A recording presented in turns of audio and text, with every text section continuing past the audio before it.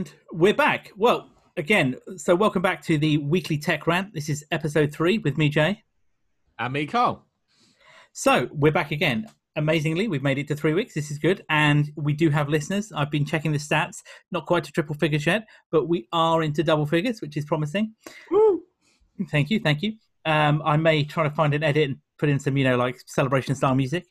We also have access to, I should rephrase that. We also are available, I should say, on several different platforms now, including Apple Podcasts, which is pretty cool. So working our way up the ladder there of all the different podcasts that are available. I think we may be on page 350,000, I'm sure. Anyway, so it's been a busy week. After last week's, interesting ideas with the TikTok, the Intel breaches. Again, this week, who would have guessed that this week would be just as much fun? And I think we should start off with the big story of the week. It's going to be an epic one, isn't it? I'll drop that one right there. It is. Yes, Epic has basically gone to war with Apple and Google. I imagine some of our listeners have caught up with some of it on the news, but they basically updated their Fortnite app on iOS and Android to offer another option when you go to buy your V-Bucks, a direct payment. And to make it more tempting, they've reduced it by 20 or 30%. As opposed to buying it through, the Apple or the Google payment method.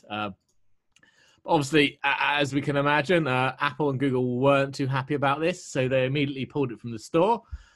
And then, boom, Epic hit them both with a lawsuit. 62 pages, apparently, of a legal complaint. So this sounds like it was rather calculated and premeditated. But hang on a minute. Correct me if I'm wrong here. When Fortnite dropped back in, what was it, a couple of years ago now? Yep. They didn't go down the store route, i.e. the Google store, the Apple store, did they? They offered, in terms of Android, it was direct install, bypassing the Android store. That was correct, isn't it?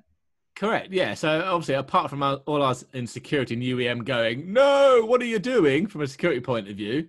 They tried that and it didn't really work. So several months later, they put it on the Play Store.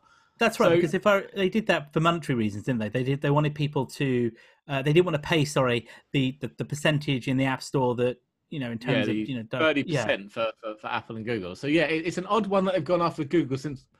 Okay, Google don't make it easy anymore, but at the time they did. You could sideload apps, no problem. You could even add your own app stores. I mean, Amazon had one. I don't know if they still do, but Amazon had an app store you could load and still bypass the Play Store. So it's odd they're going after that. But even more odd, why aren't they going after Microsoft, Sony, and Nintendo, who also have a monopoly on the app stores and take 30% cut, on the consoles?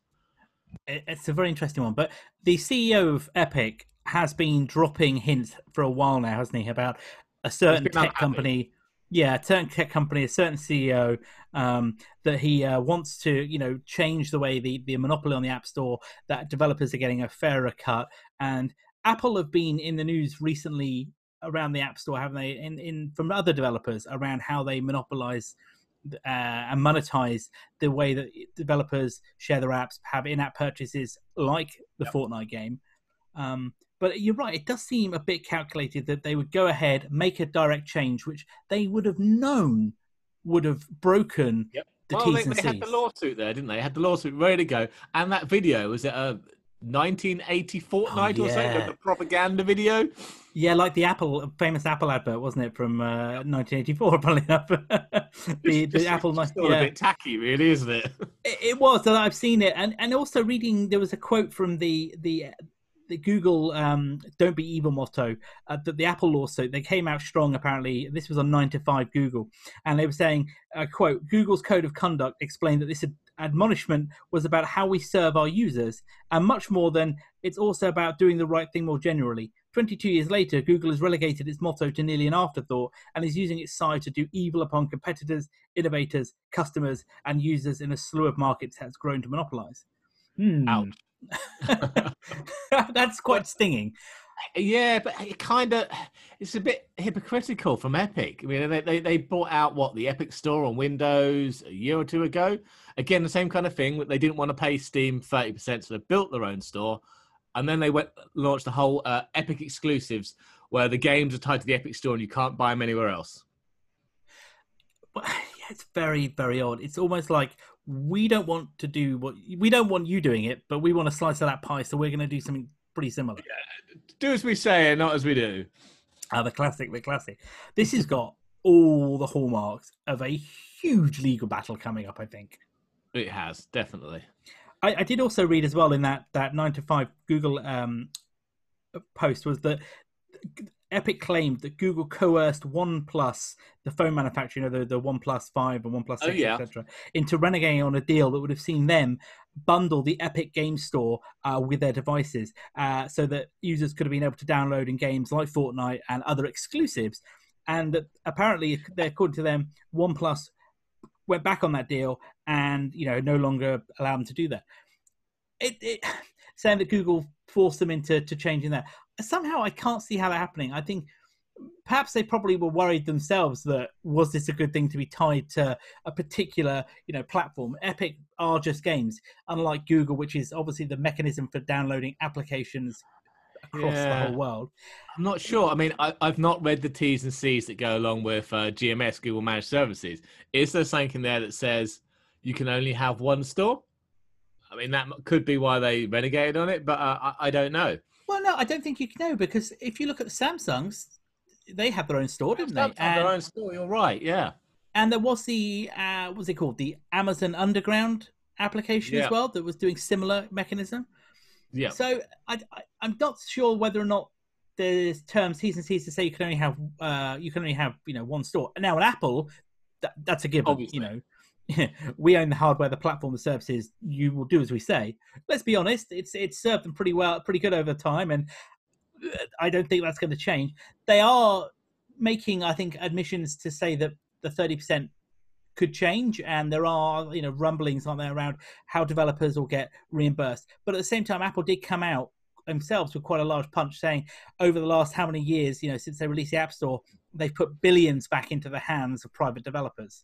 Oh, definitely. And I suppose they're following the same line with Epic, because Epic potentially want to put their own App Store on Apple, don't they? But yeah, that's right. Yeah, same kind of thing they've reiterated with xCloud and Strada and stuff like that they can't vet and review the applications on there if they don't come from the Apple App Store.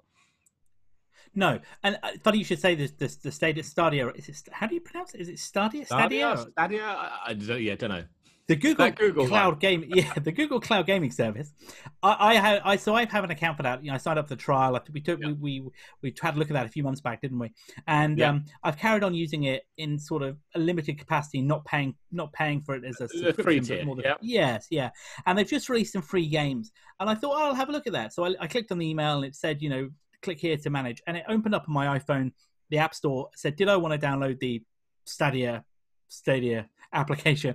And it clearly stated there in that App Store blurb, if you will, that you could not buy apps or manage content. This was for managing your account and other services in there. And you're right. You can't play the game, can you? Exactly. You can't play the games either. And that comes back to the whole thing around the xCloud, doesn't it? That we spoke about last time, in that Microsoft have effectively been pulled from the same position and are not allowed to use xCloud on the iOS device platform because of that whole mechanism as well. Same with NVIDIA's GeForce Now, is it? Yeah, that's the other one. Android, pretty much Android only, isn't it? Yeah. Yeah, and the only one that is actually out on iOS is it Shadow? I haven't seen that one. Which one's that? Yeah, Shadow's a similar one, but basically it rents you a gaming PC in the cloud, but you have to go and install a game front like Steam or whatever like that. So it basically gives you a desktop you can RDP into or whatever protocol they're using. It looks really good. I did do a trial of it and it played very, very well. But yeah, it's more like RDPing into a desktop you own or rent. It's dedicated to you. It's a bit of a different mechanism there, isn't it? You're right. It's not as a cloud gaming where you have the application. You're right. Fundamentally, it's the same, apart from the back end. Yeah. This one is not going to go away. And Epic, I think I usually say, have been gearing for a fight here. They purposely poked the bear, so to speak, haven't they? And knowing full well what the reaction was going to be from Apple and potentially Google, I think, in that respect. And I've asked, and I think they've done it to kind of provide fuel for their lawsuit. Yeah, to prove a point, completely. maybe. But great, go along with the lawsuit. But did that really help them? They signed up to the T's and C's, and then they violated it and got kicked off. If you take that to a court of law, surely they're going to go, well, no, you signed this, and then you broke it. Yeah, it's Epic. Whether they're going to win, I don't know whether that's the right statement. No, I mean, if this goes on and on and on, I mean, Apple is a £2 trillion company. Sorry, 2 billion. Epic's 17 billion. I mean, who's going to win the long fight? The war chest of Apple is bigger than the GDP of several countries. So, and you can see Apple are going to open that war chest and go, all these patents we've got here, or patents we've got here. Epic, you seem to be violating some of these. Oh, I wouldn't want to get it. I mean, not that I'm going to, but you're right. If you're going to get into a fight with anybody, Apple is probably not who you want to be in a fight with on a platform that they own, on, arguably the most trusted platform. Well, yeah, exactly. You kind of fundamentally argue they invented, more or less, along with Google. In the mobile sense, they did. Yeah, definitely. You can't. I wouldn't say you can't change the status quo, because that's not right. And no.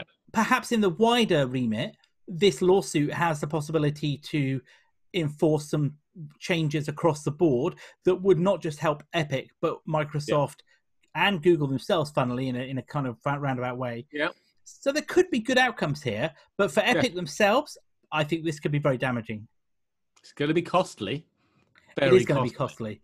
Yeah, it'd be interesting to see what happens in the next week or so, because these things, oddly, sometimes you find U-turns happening quite quickly, don't you? Yeah, I mean, it only takes some other game that isn't Fortnite to come out and everyone flock to, and all of a sudden Fortnite's not making the money it used to. Well, that's a very good question. But that's their golden cash cow, isn't it? If you take Fortnite away, what are they worth? Exactly. What is the next big thing? Nobody knows.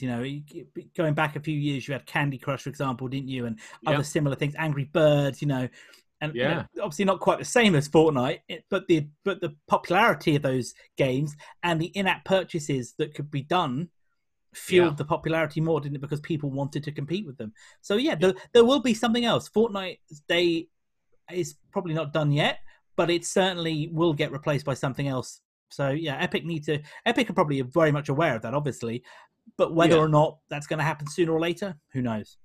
Who knows? Exactly. So we've had TikTok, we've had other breaches. Now we've got the epic battle. I think it's a great tagline. Yep. Trump wasn't involved in this one. Not yet. Hang on. Not yet. Sorry. Yeah. Don't count your chickens before they've trumped. Sorry, I couldn't resist that. That was a terrible pun. All right. Okay. So last time we talked about the Intel breach, which, funnily enough, has got quite quiet, hasn't it, over the last week or so? There hasn't been much really in terms of what's going on there, whether there's more information being dropped on that.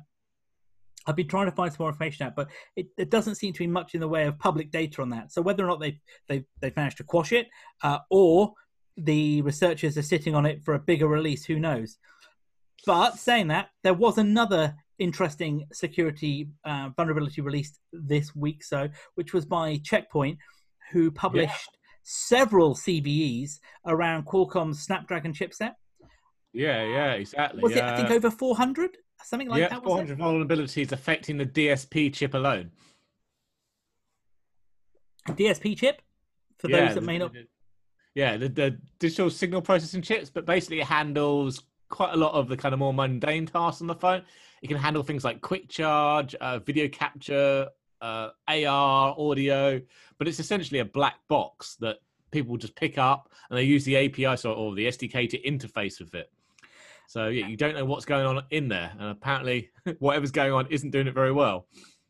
No, and Qualcomm pretty much supply the whole mobile market, don't they? I mean, they have a huge market share across, definitely Google, Samsung. They used to even be in Apple phones, didn't they? Until Apple built their own DSP chips. Yeah. So I mean, you name a mobile handset manufacturer, there's probably a high chance that they've got a Qualcomm chip, or some, or they used one in the past. Those Snapdragon chipsets show up all the time, and pretty good actually. They do benchmark really well in the in comparison. But this is mental. 400 vulnerabilities, which have several different, attack mechanisms. I believe Checkpoint disclosed them to Qualcomm, who have acknowledged them and have made the right notifications to the different vendors, and they published them across several different CVEs. And what they haven't done is they won't publish the full technical details. Well, I wonder why. But what are Qualcomm going to do? Are they going to provide updated firmware for all the fixes, or are they just notifying people and, well, there you go, we'll look at it for the next chip? I mean, from what I've heard, it's in 40% of the market. Well, yeah, so you're right. Is this something that could be patched and bundled in against a firmware update? I don't know. Yeah. Are you right, as you say, is it something that can't be fixed and therefore needs to be addressed in a new chipset design? Which that's not going to appear for a long time, is it? No, I mean, and if it can be fixed or patched, we're back to the Android problem again of who's going to patch this? Unless you've got a brand new phone or something a year old, you're not going to get this patched, are you? Well, no, and not all of the vendors, in terms of the handset vendors, are as well. What's the right way of looking at this? Willing to publish updates in a frequent manner, in the sense that you take a Samsung, for example, you get regular firmware updates, you get security patching, of course, from Google and Samsung themselves. As long as it's an S phone. It's an S phone, correct. But if you were to take, I don't know, let's take a Chinese manufacturer of some description or one of the smaller parties, and this device here is affected and it's been out of sale now for, let's say, 3 or 4 years, you're vulnerable, basically. I don't see anybody going to patch that. No. Well, actually, a lot of the cheap Chinese ones never receive any patches, so it might only be 4 or 5 months old, but you're not getting that patch either. Well, no, because I recall reading in the Checkpoint press release that Xiaomi and OnePlus, as 2 examples, use the Qualcomm chips. Now, OnePlus are pretty good. I can't see them not, if there is a patch available. Yeah. But Xiaomi's, I don't know. I haven't had much experience with them, so I can't really comment too much there. But I mean, for once, Huawei are probably fine, because I don't think they were using the chips. They were using their own that they can no longer make. As I say, they're pretty much in-house now, aren't they? Yeah. That's probably about the only time you want a Huawei device right now. I found a use case for Huawei. Come and get one. Buy all the remaining stock. Yeah, well done. Oh, man. So this, again, what crazy... It makes you wonder what's going to come out next week. I really don't... This whole lockdown and, COVID situation hasn't really put the dampener on vulnerability research, has it, at all? No, there's been a lot of bored people and not a lot to do. So now they're uncovering things or stirring things up. Yeah, I think so. And also in the news this week, then, sort of keeping on the mobile theme, the Apple are reportedly going to offer a services bundle called Apple One, which, if you read some of the publications in some of the Mac, magazines or websites, Cultamac, 9to5Mac, for example, too, that published it. I believe this came from a Bloomberg report originally as well, saying that the working brand name is Apple One, which is a services bundle that could be released in October alongside the iPhone 12. So this sounds very similar to a small degree in how they bundled the Apple TV launch back with the last iPhone. And definitely. Similar to perhaps in some respects to look how Microsoft are doing the services bundles as well, aren't they? With Microsoft, the family pack for Microsoft 365. Of course, the Xbox Cloud, is it? What do they call it? Is it xCloud? The xCloud? But also they're doing a subscription pack, don't they, for the Xbox services? Yeah, they do. So if you get the Xbox Ultimate, whatever, you get the Xbox Game Pass, the PC Game Pass, and xCloud, all in one. But this seems like a really good deal, because if you look at Apple, take Apple as an example now. If I look at myself, I have an iPhone, and of the Apple services that are available to me, the only one that I actually... We got music, TV, news, arcade, iCloud, and Apple Care? Is that a service? Well, I guess you could call it a service, but let's park Apple Care to one side. If you take, for example, take an average use, head by myself, right? So I pay for the music piece, So I have a family plan on Apple Music. What's that, 15 or so pounds, English pounds? Yeah. English pounds? Is that a thing? No, British pounds. British pounds. British pounds. I've just made my own currency up. British pounds a month, which is, gets access to 6 family members across different devices. It's really good. Now, you could also put on top of that, as you say, Apple TV, which I don't think. Can you pay for that now? I think you probably can. You can buy it, but if you bought a new iPhone, then you got a year's subscription to it. Okay. I've only got about 4 weeks. Which is why we've got it. Yeah, we've only got about 5 weeks left. Yeah. So you've got that. You've got Apple TV Plus. You've got Apple Arcade. You say Apple News Plus, and potentially Apple iCloud storage. Yeah. If you account those things, I do pay for iCloud storage, so I pay the £2.49 tier, which is 1 terabyte. Don't get me started. Subject. I've had to buy the 2 terabyte one. Oh, don't get me started on the tiering here. That's a jump up from the 200 gig, isn't it? Sorry. Yes, that's what I meant. 249 is 200 gig, not 1 terabyte. I apologise. Yes, you're right. £7, is it? £7 for the 2 terabyte? I don't need that. I could have been happy with a 500 gig one. But that's the thing here about Apple's tiering, without going off on a tangent. There is no tiering. It's 200 gig or 2 terabytes. That's it. I don't get it. That drives me nuts. But yes, that's another problem. So if I was to say to you then, Carl, your iPhone 12, you're going to pick up, in a couple of months' time. Instead of paying for all these services, I don't know, let's call it a round figure of $9.99 a month. Yeah. You could get the basic package of all of that together. It's a different tiering, but let's say, entry level. That's not a bad deal, I guess, is it? Well, it's not, but I suppose I'm going to be the awkward sod in the room because I just want the music and the 2 terabyte cloud storage. I don't care about the news, the arcade, or the TV. But that won't be one of the bundles, I'm sure. No, but if you added it up, I mean, what's the TV? 5 or so? I think £5. Arcades are 5. So that's 10.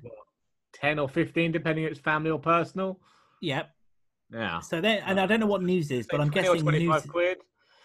Yeah, exactly. So there is going to be savings here. So actually, you might not want those other services, but it might be more cost effective to take that bundling. Yeah, I think if I pay, I don't use Apple Music, but I would move to it. All my services now support it. But I'm paying the same kind of thing. I'm paying £15 a month for Spotify, and I'm paying my £6 or £7 is it for 2 terabytes. So I was spending £22. So if I can get it for 20 or 25 with all the services included, then yeah, I'd probably take that.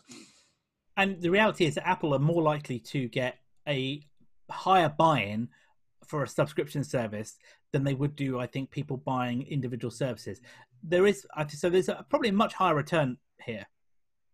Yeah, I mean, it'll be interesting to see what they do. I don't think they'll give iPhone buyers a year's free subscription to the top package. No, that would be counterintuitive as well, wouldn't it? Really? Yeah. I'm keen. I would think this is really good. I'm keen to go down this road. I like my Apple services, and I think, as you say, a great example: 2 terabyte of iCloud storage, Apple TV, Apple Music. Let's say, I don't know, £15, €15, whatever you want to call it, a month. Yeah. Then that would be good. I enjoyed Apple Arcade. I took the free trial of that when it came out. Never tried it. I haven't tried it yet. Yeah, well, the free trial was good fun, and there's some really good games on there. I mean, I don't play a lot of gaming on the mobile device, but there are some good games on there.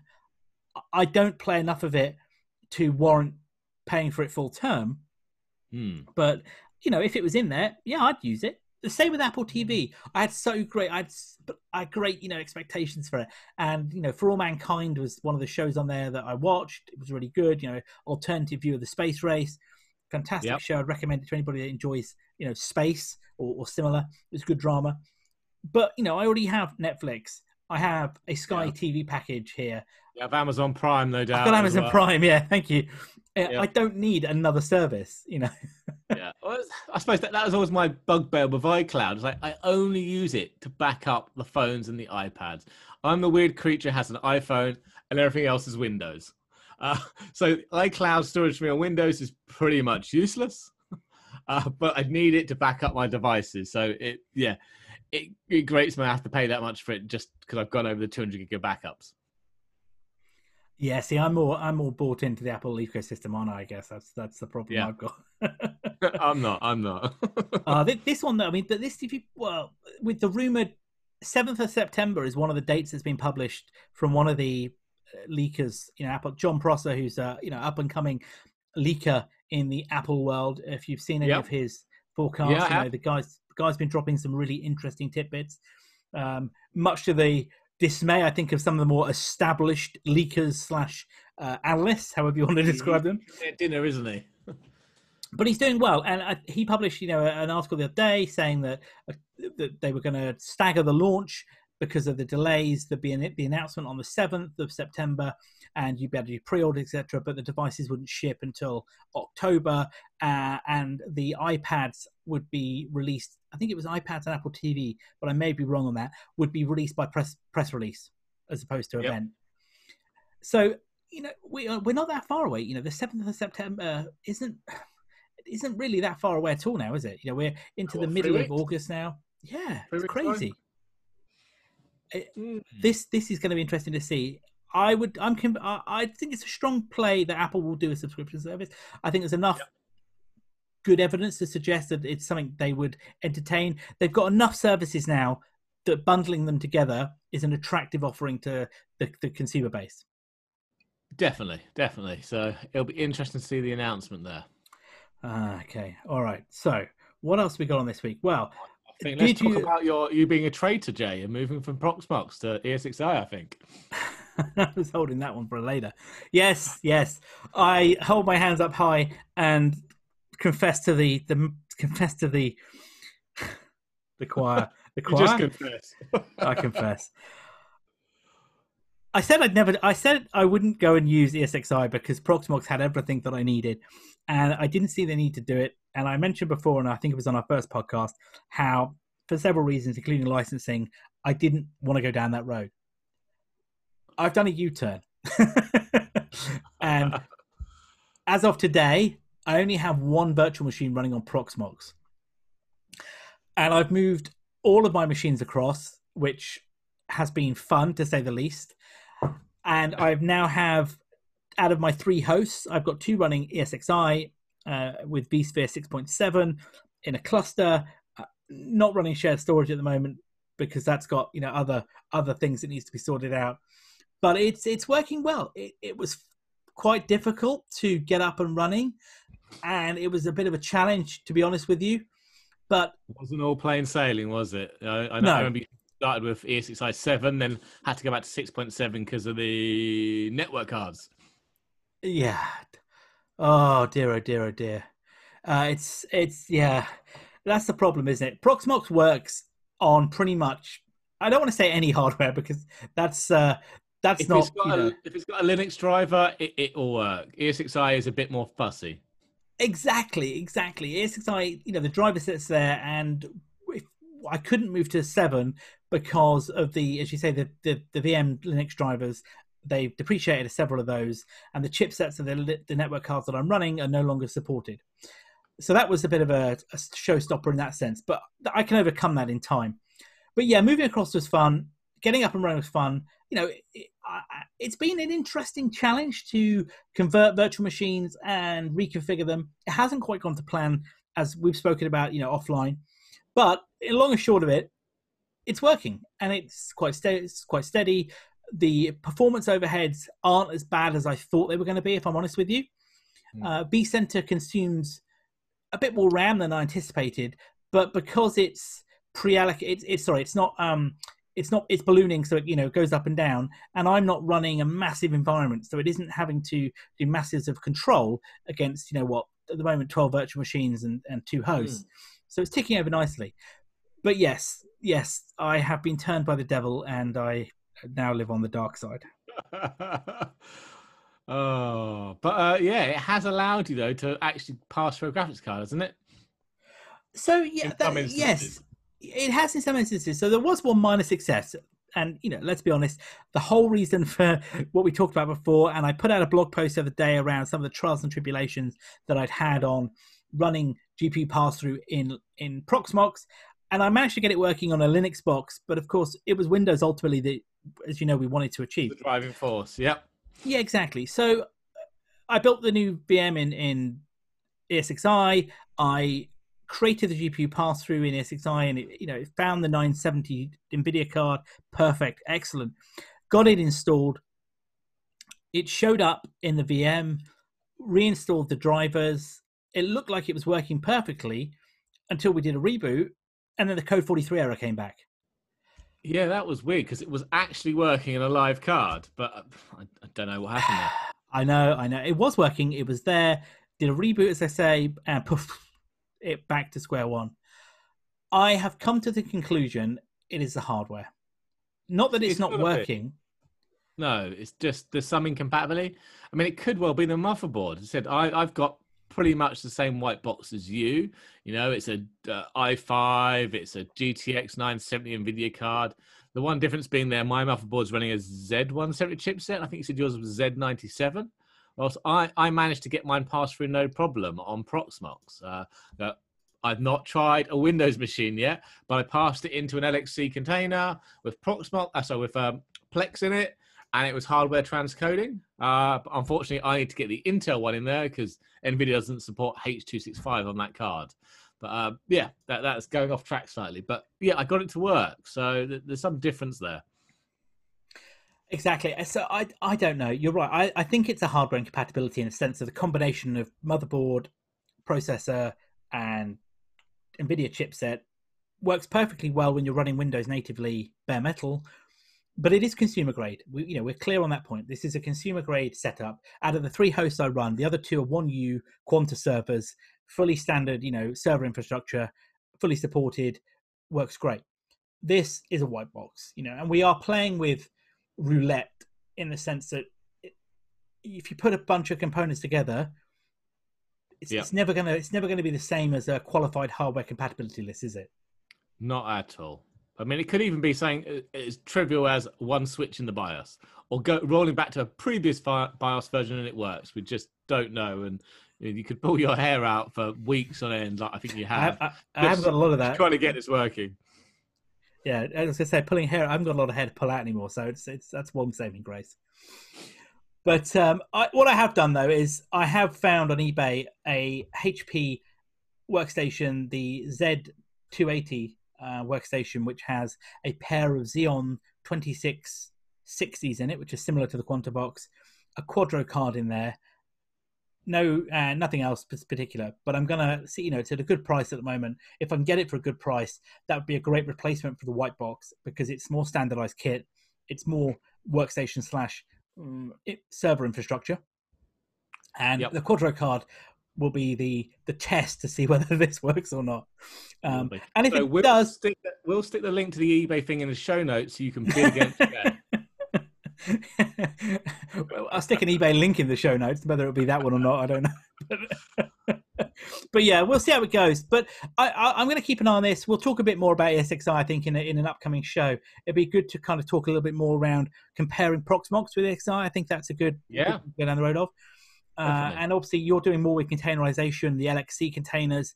And if I can get upgraded to version 7 of vSphere, we can look at how VMware addresses containers as first-class citizens now in that environment. So I think that's a good. I'm interested to see that one. Are they using Kubernetes, aren't they? They are indeed. Yeah, exactly that. It's a built-in Kubernetes stack around the whole Tanzu portfolio, which is part of the pivotal acquisition that they did a little while ago. And talking of graphics cards, Intel are going to release their first discrete GPU. Well, they have. They've announced 1, 2, 3, 4. Yeah, it's a weird one, this though, isn't it? It's not discrete GPUs, haven't they? It is, but it's not quite all it seems, is it? It's not. They've got several variations of it, haven't they? I think the name is the DG1. Which I'm going on the model list. We've got the XE is the brand, isn't it? The LP. What are they calling that? Integrated. Yeah, LP is the low cost one, the integrated and the entry one, which has actually been built into the new Tiger Lake CPU. That's kind of interesting though, because that will apparently do native 4K, 8K decode at 60 frames a second, and supports the new AV1 codec, full HDR10 and Dolby Vision, all in hardware. So that could actually make a cracking video card to pass through for decode for things like Plex. That's not bad at all. I wonder whether that'll show up in one of the NUCs or something later on. Yeah, so I was thinking if you could get a 1U version of that, so it's single slot as a discrete card, pop that in, pass that through to a container or a VM that's running Plex, I'm sure it can handle quite a few streams at once and not be any problem whatsoever. It's Intel, so generally it'll just work on Linux. It'd be interesting to see what the price point of these is when they come out. Yeah, it will be. I mean, I suppose me and you are more interested in the HPG, aren't we? They're mid-range enthusiast one, or mid-range stroke. That's right, yeah.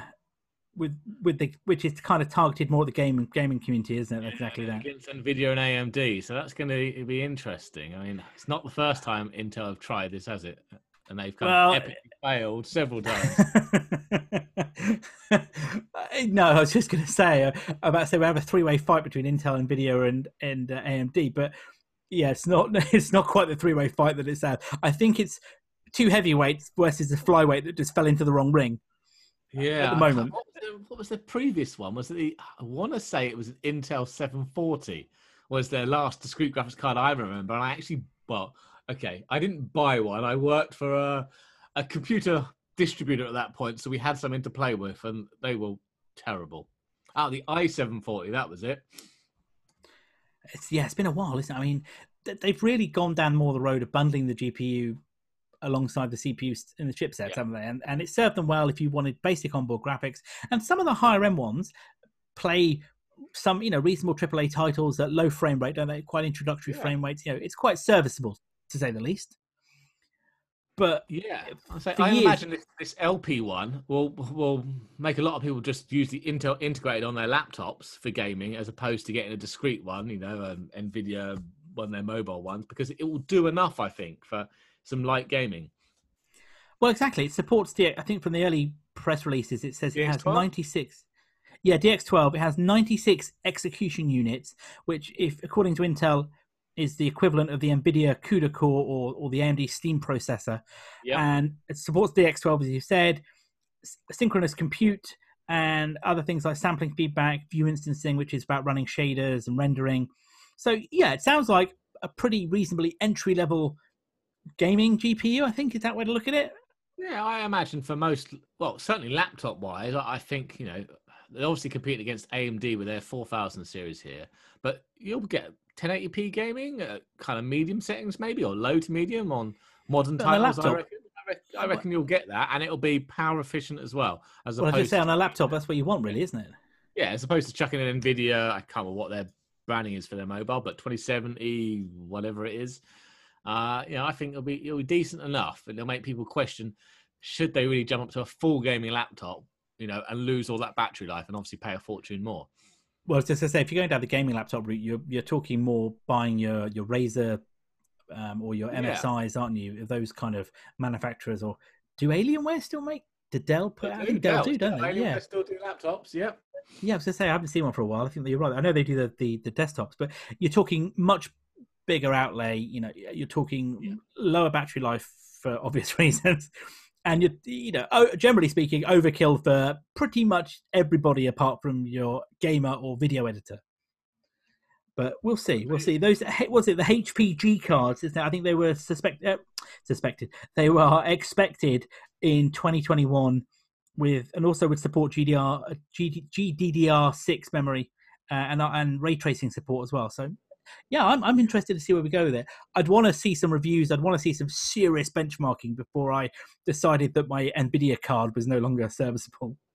Oh, well, I suppose especially with their announcement, their releases or whatever we're going to call it on the 1st of September with the 3000 series in there. So, we'll see how that goes. Yes, the fabled 3000 card that they keep hinting about. The details, have been released or leaked out, and they keep dropping on Twitter. I don't know whether it's on other social media platforms. They're calling it the ultimate countdown. They keep talking about stuff they've released in the past.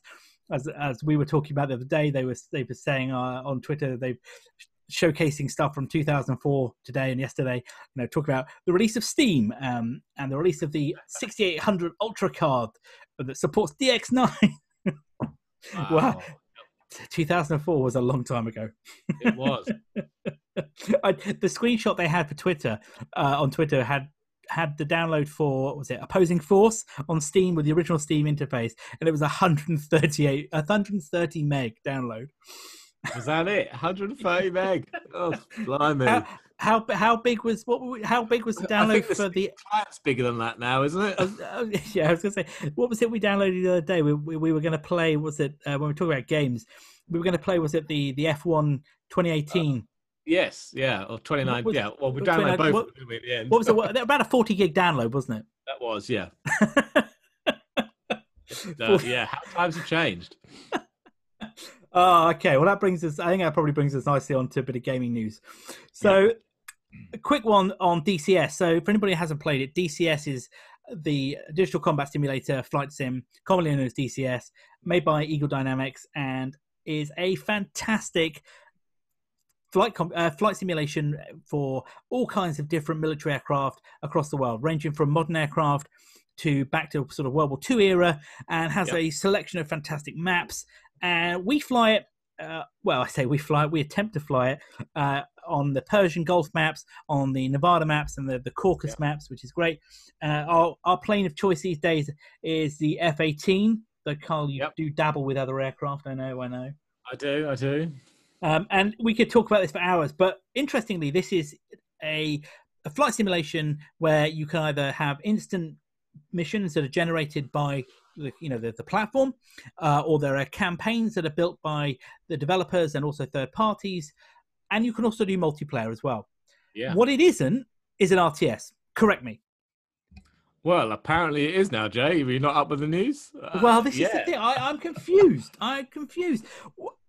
It's the dynamic campaign engine which makes DCS into an RTS, but I'm really not sure how this is going to work. I mean, is it literally just turning it into an RTS, or is it kind of like a couple of people will be the commanders with an RTS-style view who can then send commands to the real people flying the planes? And if you're not a commander, you're basically just playing DCS, but getting commands from the commanders. Yeah, but there's been several games like that before. I have no idea. But there's been games like that in the past. I mean, the Arma 3 by Bohemia Studios has the Zeus mode, which has Zeus, you kind of like God, but let's call it Battlefield Commander. There are other games like even DCS itself has one of the add-ons that allows you to have players' land forces, and you can direct bombing missions in. So I'm really confused by this. Is it, as you say, a dynamic campaign that adjusts itself to what you're playing? So the mission you're playing, if you don't complete the objectives, or I don't know, something happens in the map, it changes on the fly. Now that's how I'm interpreting it. Or is it like it's an RTS style approach? I'm very confused, and there is limited information at the moment. They published a newsletter on the 7th of August telling everybody that was coming out, and that was it, wasn't it? It was literally 2 or 3 paragraphs, if that, with a picture of I think it was an SU-25, and that was it. It gave no clue what's going on in the slightest. Yeah, the press release stated the DCS World Dynamic Campaign Engine combines a real-time strategy engine with military forces and economics layers. Production, logistics, use and transfer of resources. Well, what does that sound like? Civilization with planes? Well, that could be fun. I can't get my head round how, I just don't know. I'm confused. This is something we'll have to talk about in more depth when more news comes out, because we play a lot on DCS, and I think perhaps we should maybe dedicate one of our episodes in the future to a particular game, and DCS is a good one to talk about and share. But this is a weird one. If you want to go have a look at it, we'll link in the show notes to DCS Campaign Engine and DCS itself. Caution: you will spend money if you like this. You get into it. What do you mean, Jay? It's free. It's free to play. Ah, yes, Carl. The game is free to play, but and you get decent flight models. But if you want the decent aircraft, you're going to have to part with your hard-earned tokens. It's not cheap, is it? When you're looking at potentially £60 a module for a plane. No, but when you look at the detail that goes into those modules, it isn't like Flight Sim 1998 style cockpits. There are fully functioning aircraft. The flight models are researched. The weaponry is researched. You look at the F-18 and the F-16, which are ones that sort of 2 landmark releases that they've done, are still getting updates, still not fully completed. But from the reviews, if you've read any of the reviews or you go online, real pilots have been involved in helping shape these. There's great feedback from the community on them. And they're not easy to fly. It takes some skill, and you and I both know that. You can jump into it if it's already had a hot start and the engines are running, and you can work out the basic flight controls. You can take it off. But you want to start firing weapons. You want to start tracking enemies beyond the horizon. Because I think, what do we both start off with? SU-27s or SU-33s? Or I think I had one, you had the other. But it must have taken us about 3 weeks to figure out how to fire a missile. Yeah, it was it was. That's right. The SU-33 is a carrier one. You had the 27 from the Flaming Cliffs add-on, and you're right. I mean, I'd played DCS for a bit. Over the years as it advanced, I'd had the games, the Flaming Cliffs add-ons I'd kind of picked up, and they'd been grandfathered in for me, and I'd never really got into it up until sort of last year. And flying it, I could roughly work out how to take off. But when we started playing it properly, 3 weeks, got to be at least, wasn't it, before we worked out how to properly fire a missile without just smashing keys, how to then track anybody, and more importantly, how to kind of have a combat situation where you've got multiple enemies and you're not shooting. I think I called you saying, I fired a missile, but it's only gone straight, though. It hasn't tracked anything, but I've managed to fire a missile.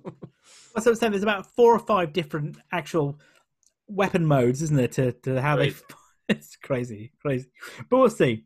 So this week, we've been playing Project Cars 2. That wasn't the plan originally. No, it wasn't the plan originally, and you brought it to the table. So it's only fair, really. You should give a quick intro onto Project Cars, because for me, I'd heard of it, but I hadn't really played it up until this week. Okay, so it's a British company that make this. I think I played Project Cars 1 and 2, so I've been playing it for a while now. But it's a racing simulator, so a bit more like maybe a Assetto Corsa rather than your Forza series. Very good. Probably hundreds of cars, lots of different tracks. You can make it as realistic as you want. So you can have proper damage models. You hit a wall, your steering rack goes out. Dynamic weather. Even down to the wear on the tyres. Obviously, we've turned a lot of that off when we've been playing, haven't we, Jay? I wonder why. No, we did go on the snow track in what looked like NASCARs. That wasn't recommended.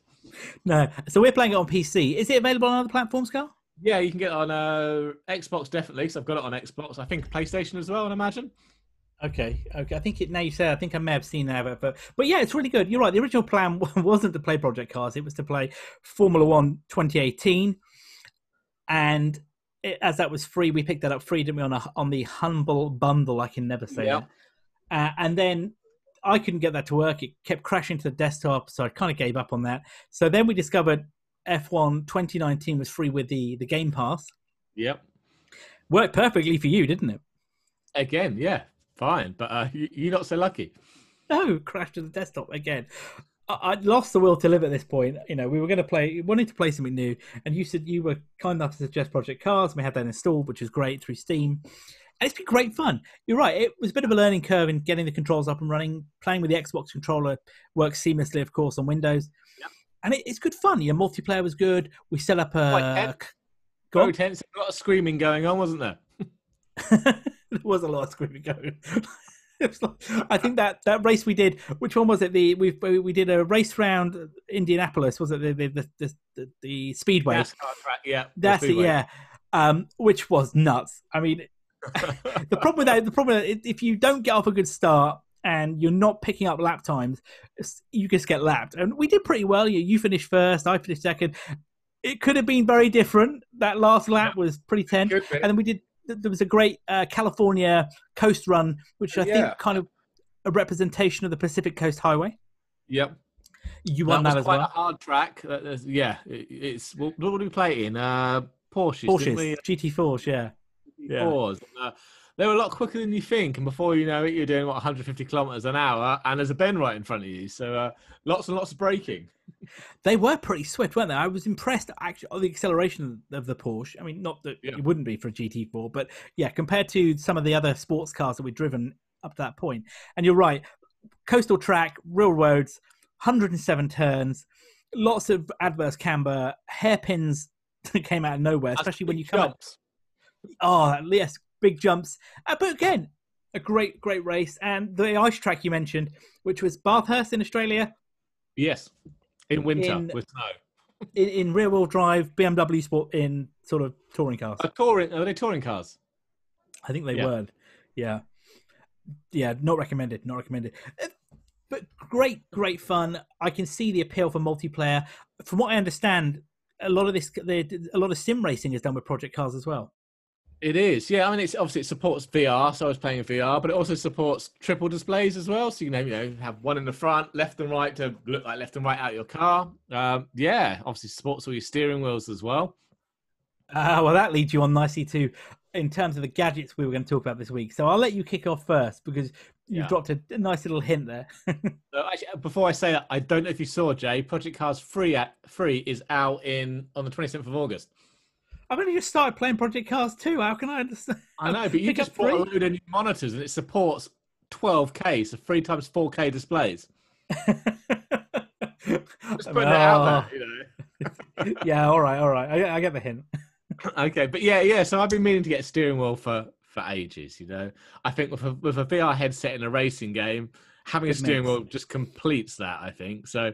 I can see Logitech have just released or announced the new G923, which has got some kind of advanced force feedback engine in it. So apparently you can feel the gravel on the road slipping and the vibrations of the engine and stuff. I have to say, it looks amazing. Yeah. It does look great. If the game doesn't support the new, I think you have to use their SDK to support the new engine. It will just go back to a standard force feedback, which all the other Logitechs use.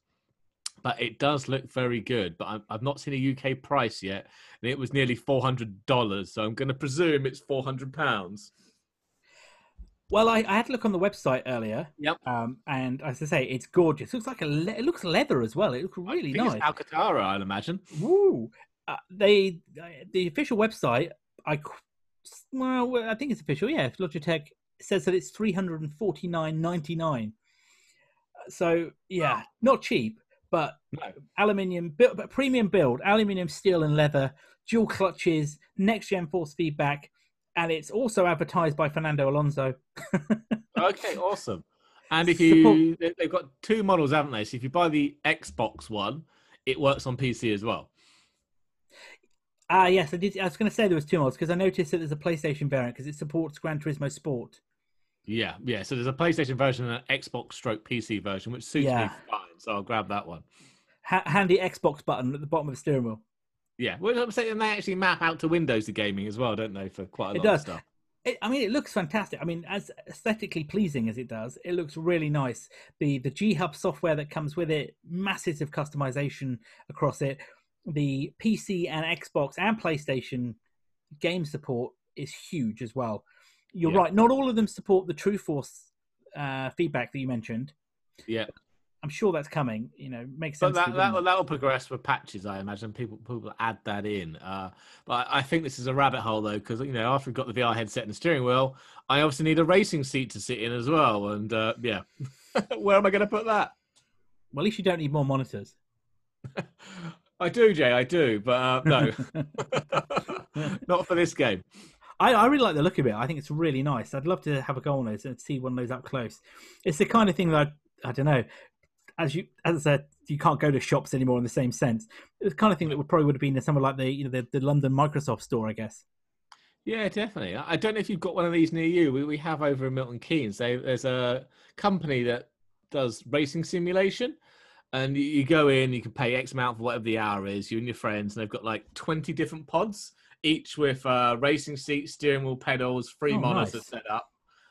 It's not Project Cars. It's something like R Factor. It's one of the other sim ones they use. Yeah. It's got a big subwoofer under the seat to give you the whole vibration bit. Absolutely brilliant. And they provide beers as well, so you can drink and drive in virtual, obviously, not in real life. But it's a really good night out, and they make a whole thing of it. You get a trophy at the end. Brilliant. So obviously in all weather, which you can't really do with things like go-karting. Sounds impressive. No, I don't think we've got those local to us, but that sounds like a great night out. Clearly wasn't an advert there, but pretty much a recommendation, I'd say. I didn't mention the name, and you probably can't do it at the moment with the social distancing, but when it's over, definitely have a look for something like that. Oh, definitely. It looks great fun. Well, sounds great fun, I should say. And those steering wheels, I'm impressed by that. I'm not really I've never really had a steering wheel for my consoles, my PC, but I'm pretty impressed with that. I mean, I suppose it's the space, isn't it? A controller's a lot smaller than a whole joystick and steering wheel and pedals. Yeah, I mean, it looks impressive, but there was there was one Logitech steering wheel that I was kind of tempted with a little while ago. Um, I wasn't going to mention it, but it just made me think about it. Which was that they did the Logitech G Cytec Farm Sim controller, which basically was a farm simulator and was the tractor steering wheel, pedals, and it had like the center console as well with more buttons than my joysticks have got. Wow. It just looked amazing. I mean, it was like absolutely crazy, but there you go. I mean, the cost of it, I think on Amazon now, they're like going for like 250 quid or something. It came out like 2 or 3 years ago. I've just looked at that. That's hilarious. Oh, it's even got the ball thing on the steering wheel so you can do it one-handed. Yeah. Oh, you look over your back, shoulder, yeah. Now, if you're playing in VR, that's what you do, wouldn't you? You'd turn around. You would do. Yeah, you're right. Interesting. I didn't know they did that. I think it works with the truck simulator, Euro Truck Simulator as well, and American Truck Simulator. So it looks good fun. I mean, I'm not going to buy one. If I got one for free, I wouldn't say no. But Farming Simulator. Now that's a game. I'll put both of those in the show notes. That one is the I don't know, the short straw, if you will. I mean, you could still race with it, I'm sure. I don't know. I reckon though, on some of those corners, having the old what do you want to call it? The ball on the steering wheel, the knob on the steering wheel. I don't know. There is probably I'll have to ask my brother. My brother drives trucks for a living. There's probably a proper name for that thing. I don't know. Probably is. But it would probably, it's, steering around there, doing hairpin turns, a bit of drifting. I bet there's loads of control there. Definitely. So you had a big purchase this week, did you? I did. That was going to be my final thing to say. Actually, you're right. I did have a little bit of a big purchase this week, and after some umming and ahhing, I dropped some cash and I bought myself a pair of the Sony WH-1000XM4 noise cancelling headphones. That's a mouthful. From this point onwards, known as the XM4s. Yeah. So yeah, they are really, really good. I've got them on right now. They are wireless Bluetooth headphones. Headset, I nearly said they're headphones that support working on a PC. They work on the phones. They work on anything with Bluetooth. Effectively, they have, according to Sony, industry leading noise cancelling, and are comfortable as anything. I decided to buy these, and I've already put a blog post out on my first impressions of this. But I've been looking at, for a long time getting some new headphones, and I've had for 6 years or so now a pair of the Bose QC25s over-ear headphones. I know the ones. Yep, really good, very popular. I bought them many years ago back at Heathrow as I was starting to travel more for work, and they're great. They've got a wire that goes and plugs into your phone or your iPad or whatever your choice of media is. They've got really good noise cancelling. They're comfortable, as I said. The only problem was they were battery powered, so no lithium ion. They took a single AAA battery, but lasted around 16 to 20 hours of playback. So if you think you're on a flight for 2 or 3 hours, for European travel or a bit more for longer, they work perfectly, and you can keep a spare battery in the case. And they've done really well, for all the traveling I've done over the years, the thousands of miles, they've served me really well. And I've had to replace the cable, and I had to replace, the rubber ear mounts and all the padding. And that cost me, let's call it about £30 to replace that a year or so ago. Yeah. Wear and tear. And they were official Bose parts, really nice and easy. So the dilemma has been that they were great. And with lockdown and working from home, like everybody else, we're sat in front of a computer on a lot of Zoom calls or similar. I've been using headphones because it's the best way to listen to things rather than use the speakers on my desk. And I use a boom mic here. So my setup at the moment is I've got a snowball mic here, which is the blue snowball mic. I've got my headphones on now on the mic on an arm, which makes it much easier for calling. It's crisper, cleaner, helps with the video calls that I'm doing. I'm not kind of worried about the sound quality, too much now compared to running on, say, the mic in my headphones or anything similar. But 10 hours a day I'm wearing headphones, it gets a bit much. And when the cord of the headphones is 2 foot 60 centimeters long, that's where the problem lies, because you move away from your desk, you get snagged. You want to turn around or talk. You want to move away and pick something up. If you're like me, and I walk around the room a lot sometimes when I'm on the phone, not today, You can't do that. So No. I needed to change. And the other thing was the batteries as well. 16 hours of a battery means I was going through quite a lot of batteries with the noise cancelling. The kids playing in the background, outside, other noise. So I was going to get the Sony XM3s. If you read the blog post, I'll talk a bit more about this. But I narrowed it down to the next version of the QT35s or the Bose 700s, which are really nice but super expensive. The XM3s kind of were the ones I was going with. All the reviews, everyone was saying that the Sonys had just pipped the Bose on the noise cancelling. They were really good quality-wise, and they seemed to be the headphone of choice for many people. And I kind of settled on that. And then about the start of the month, it was rumored that Sony were going to drop the XM4s, and I was like, oh no, because let's be honest, new model doesn't necessarily always mean better, does it? Really, it doesn't necessarily mean better Definitely quality. not. It can introduce new problems. But the reviews were pretty good, and I thumbed and ahed for a bit, and then we spoke about this the other day about some headphones, and I thought, you know what, actually, I'm going to do it. And this is where Amazon Prime comes in fantastic, because Amazon Prime, you buy now, 24 hours later, it turns up on your doorstep, and that remorse over spending loads of money and waiting for it to arrive and thinking, oh, and I shouldn't have bought them, it's replaced pretty quickly by, ooh, shiny. Oh, shiny, yeah. But early indications are really good.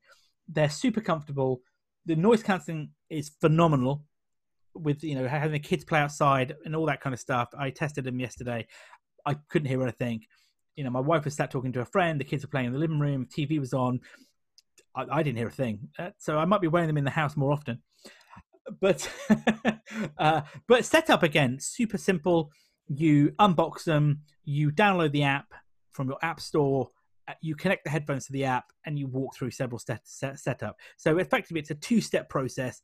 Get app, turn headphones on, off you go. And the app is really good as well. It sets up all the noise cancelling. It sets up the profiles. It downloads the firmware, because that's the thing, isn't it? Firmware for headphones.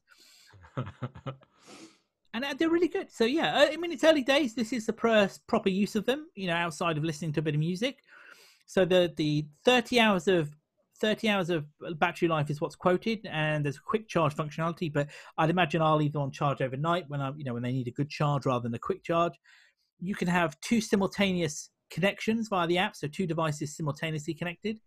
Other features are things like it's got auto stop when you take the headphones off, the music stops, a bit like Apple headphones. Yeah. You can also there's also a setting where that if you are listening to music and you start talking, it stops playback as well. So if you were to, nice. So, but a lot of some of the reviews I saw were quite saying that that's not a great idea if you like singing along to music. I think they have the other option, don't they, where you can lift one ear cup and it will pause the music for you?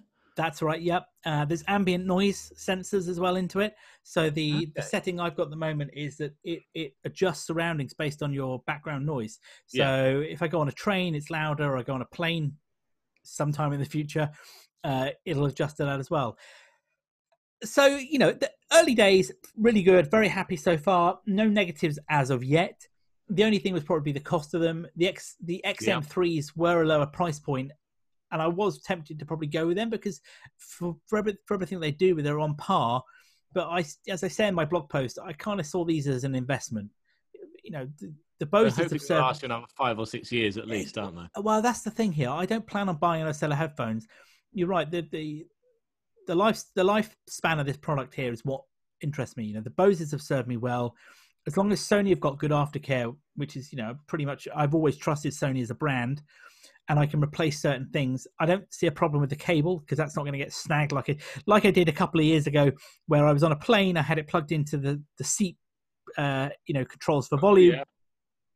And in a moment of sleepy madness on a long haul flight, I got up and yanked the headphone lead straight out of the socket and disconnected the whole cable and the adapter. So I won't have that problem anymore. Well, actually, no, I tell a lie. I will do if I go on a plane and I've got to plug it into the Talking of cables, is it USB-C or are they still using micro USB? So that's a good point. I've got it here in front of me, so I can tell you now. Let me open the box. So I've got it here. So it comes with, inside the box, you have in here the classic, I've never used one in how many years, the plain adapter? It comes with one of those? They're two-pronged thing. and you come with two cables. You've got a 3.5 male to male. Yep. That allows you to plug into, I guess, other sources, and you can plug in now. I could use that now, obviously, instead of using the wireless. And it comes with a USB-C to USB-A cable. Oh, awesome! So it is USB-C for charging. And I imagine you can also hang on. USB-C to USB-A. But that's just you just need to get another cable, though, don't you? Well, yeah. And how long do you think that cable is? Oh, is it something silly like 30 centimeters? Not even that. I'd say it's about 15. Probably 15 centimeters. Wow, that's a short cable. You won't be plugging that into a computer to use as a USB audio interface, will you? No, I'm like looking around on my desk. I'm like, I could probably plug it into this one spare USB port on the side of my monitor here, but that's about the only one that's close enough that can go get yourself a 1.5 meter USB-C to C cable, and you'll be fine. I think I've got one that I use for charging the iPad when I'm traveling. That doesn't get used anymore. No. So early days, but great review, and I think we'll look at. I think we should probably talk about more gadgets in our later podcasts. But definitely. We'll see how that goes. I'll report back next week on my findings. Brilliant. Well, I think we've probably spoken enough now and bored half everybody. If anybody still listening, thank you very much. We'll be back next week with episode 4. I'm been Jay. He's been Carl. Fantastic. And we will see you next time. Thanks, everyone. Bye.